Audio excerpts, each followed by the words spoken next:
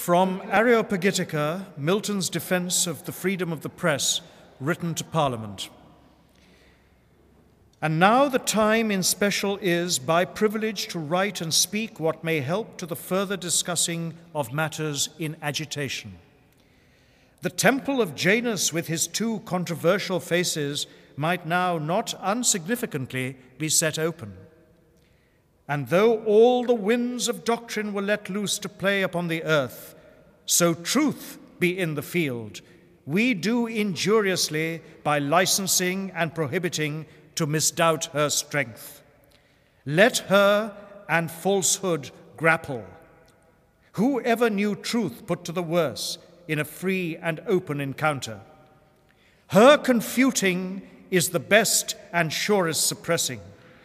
He who hears what praying there is for light and clear knowledge to be sent down among us would think of other matters to be constituted beyond the discipline of Geneva, framed and fabricked already to our hands. Yet, when the new light which we beg for shines in upon us, there be who envy and oppose if it come not first in at their casements. What a collusion is this, when as we are exhorted by the wise man to use diligence, to seek for wisdom as for hidden treasures early and late, that another order shall enjoin us to know nothing but by statute.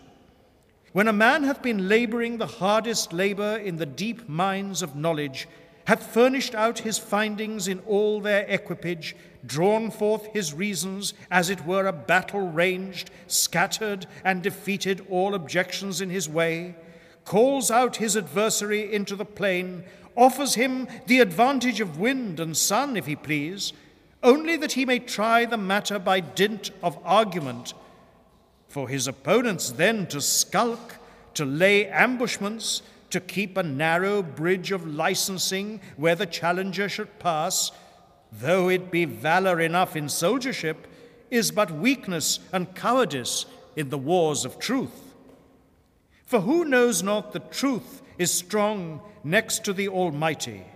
She needs no policies, nor stratagems, nor licensings to make her victorious. Those are the shifts and the defenses that error uses against her power. Give her but room, and do not bind her when she sleeps, for then she speaks not true, as the old Proteus did, who spake oracles only when he was caught and bound. But then rather she turns herself into all shapes, except her own, and perhaps tunes her voice according to the time, as Micaiah did before Ahab, until she be adjured into her own likeness. Yet is it not impossible that she may have more shapes than one?